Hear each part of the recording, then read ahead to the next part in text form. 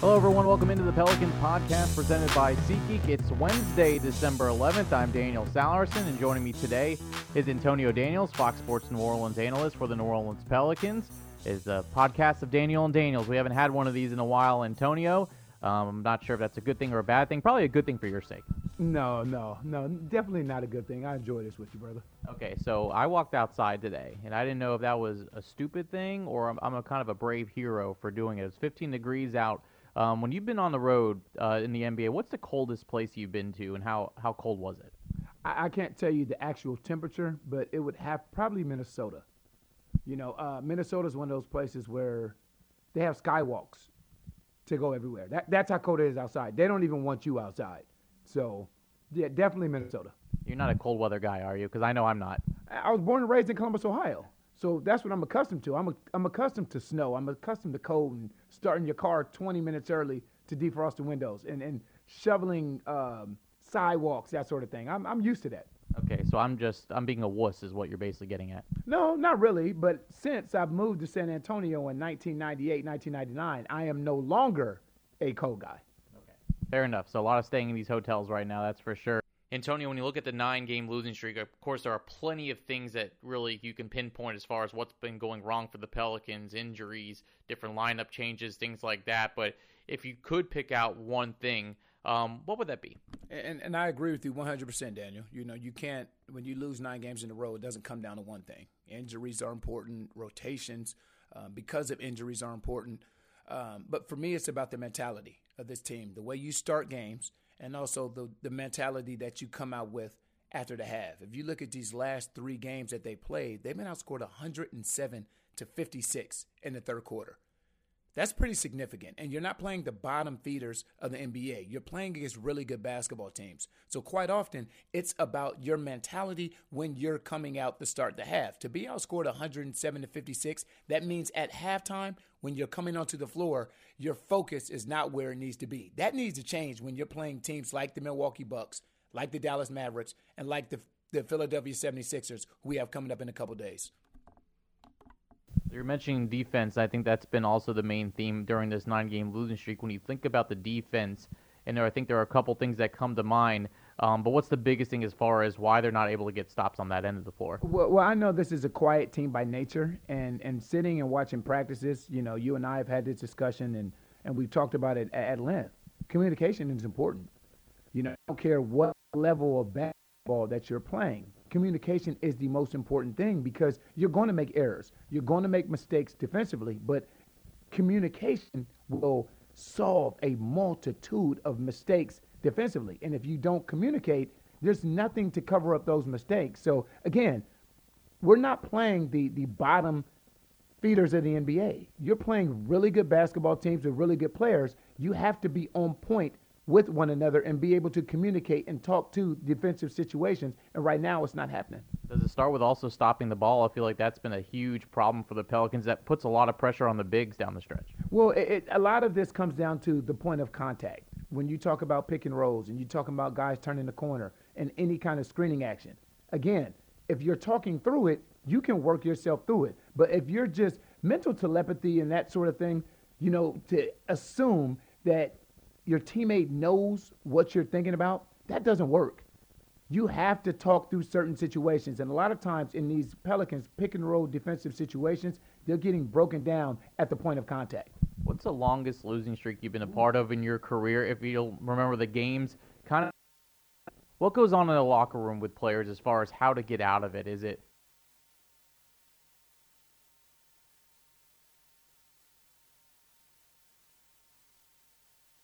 streak? Well, I've been on really, really good teams, and I can remember being on one really bad team. So in my 13-year career, I went to the playoffs 11 of those 13 years. My rookie year was a bad season. I don't think we were 17-65 or 19-63, one of the two. So bad I don't even remember our record. But and it's a lot of different things that go through that locker room when you're losing.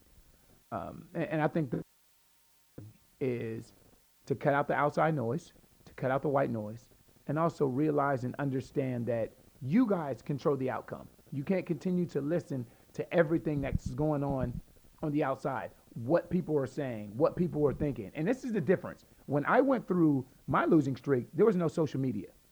So you didn't have to hear it from everyone. But honestly, it's not important what everyone thinks about this team. What we think, what the media says, what fans think, that's not important. What's really important is the mentality in that locker room and what they feel about one another and what they had the opportunity to accomplish. When you talk about a quiet team, how much does that affect a losing streak like this when you might not have a guy, or if they do, we don't know about, as far as being that guy that steps up and says, hey guys, we got to figure this stuff out? That's tough. That I think that's the most difficult part here, is when you look at this team and you start to think, who could that guy be? Who could that guy be to come in the locker room? And I don't mean this the way it comes out, but to be a jerk. To be a jerk. Because the thing about players is this. They'll always respond to each other's voices better or more quickly than they'll respond to a coach's voice, because they always hear a coach's voice. It's different when you get called out by one of your teammates. When you're not doing your job and one of your teammates comes in and holds you personally responsible or accountable, you feel a little different than the coach saying something. Is that voice on this team? I don't know. I think there are a few guys that it could be. J.J. Redick, you look at his resume and what he's accomplished. Josh Hart, you always get credibility when you're playing hard, regardless as to what the stats may say. If you go out there and you're diving in the stands and taking charges and all these, you have some sort of credibility there. So I think it's different guys there. That obviously Drew Holiday, with the resume that he has, being the longest tenured New Orleans Pelicans player.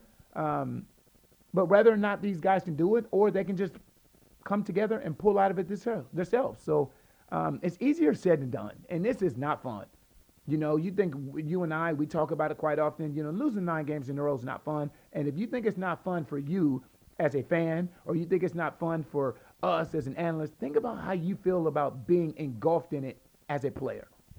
And it's not any easier tonight as you face the 21-3 Milwaukee Bucks, 15-game winning streak, and they are just tearing opponents apart, winning by as much as 14 points per game, basically. I thought the Orlando Magic did a pretty good job. I was talking to one of their guys, one of their broadcasting crew, and they were talking about how they gave it their all, and they still lost by 9, but they thought they played a pretty good game. Besides the obvious and Giannis Antetokounmpo, what stands out the most about this Milwaukee Bucks team right now? They're very well coached. Mike Budenholzer, who I was blessed to play under with Greg Popovich while I was in San Antonio, has brought that culture, that San Antonio culture, now here to Milwaukee. And what really stands out about Milwaukee is something similar, and I said the same thing about the Dallas Mavericks. You can look at their star, and their star is fantastic. There's no ifs, ands, or buts about it. MVP last year, MVP frontrunner right now. But look at the pieces around him. The same way we talked about Luka and how great he was, but it was the balance of that Dallas team that really hurts you. And when you look at the Milwaukee Bucks, you look at Giannis Antetokounmpo, and then you look at some of the pieces that are around him. You know, you look at the Eric Bledsoes, the Chris Middletons, the Lopez brothers, Wes Matthews, a 3-and-D guy. They just brought in different guys whose skill set work perfect with Giannis Antetokounmpo, and they defend. That's the one thing that Bud has brought from San Antonio, along with the culture, is the way that they defend. So you look at their role players, how well their role players play and accept their roles. George Hill is another one. And also just their overall defensive tenacity as a team. So how do you combat a team like them? Because you can say, oh, you let Giannis do his thing and then let everyone else beat you. But when you have so many good role players on that team and all those guys that are capable of shooting threes, I don't think that really works against a team like Milwaukee. So how do you combat trying to contain Giannis? Because there's no stopping him, but hopefully you can try to put a dent on some of his numbers. But how do you defensively game plan for a game like this? Well, when you're guarding somebody like Giannis, he's different. And the NBA has never seen someone like this. He's not Luka. He's not James Harden, so he's not going to beat you from distance. I think the most important thing with this team, and it's similar to what you saw them do, Philly do against this team last year in the playoffs, or Toronto do against this team last year in the playoffs, is build a wall. You build a wall on Giannis Antetokounmpo and basically dare those other guys to beat you. If they beat you, you lose. You can't stop everything in this league. You can't stop Giannis, from averaging 31 points a game. He's one of the best players in the game right now.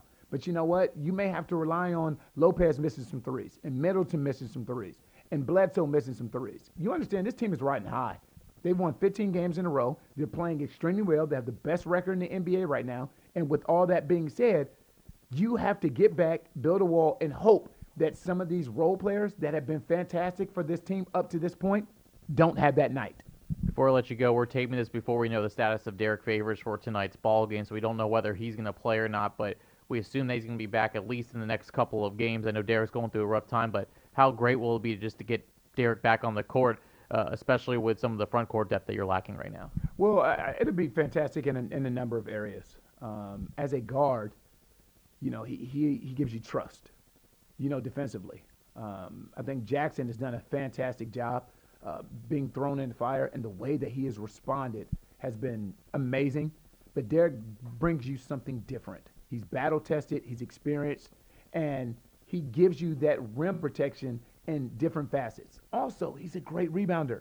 You think about the last time we saw Derek Favors before he was injured in Miami, he gave you a 20-20 game. So he was starting to find his stride, he was starting to find his rhythm, and then his back spasms, and then obviously the unfortunate incident with his family. But it'll be fantastic just to have him back out there. Just that veteran leadership, that veteran voice, and that veteran presence, which automatically instills trust back into this team. All right, Antonio, I appreciate it. We look forward to your call tonight on Fox Sports New Orleans, and stay warm out there. I know it's going to be a little chilly today. You think? I know. Appreciate it, Antonio. All right, Pelicans and Bucks tonight, 8:30 p.m. Central late tip. It's part of an ESPN doubleheader, but of course we encourage you to watch on Fox Sports New Orleans with Joel Myers, Antonio Daniels, and Jen Hale. Of course, you can listen on the radio, ESPN New Orleans 100.3 FM. Todd Graffinini and myself will have the call with pregame starting at 8 o'clock. Of course, the Pelicans podcast is presented by SeatGeek. Friday's guest, former Pelicans point guard, he had a brief stint. Jameer Nelson joins the program, so we'll talk about what he's up to these days. And also J.J. Redick, who was his teammate back in Orlando. For Antonio and for Caroline Gonzalez, I'm Daniel Salerson. Thanks for listening to the Pelicans podcast presented by SeatGeek.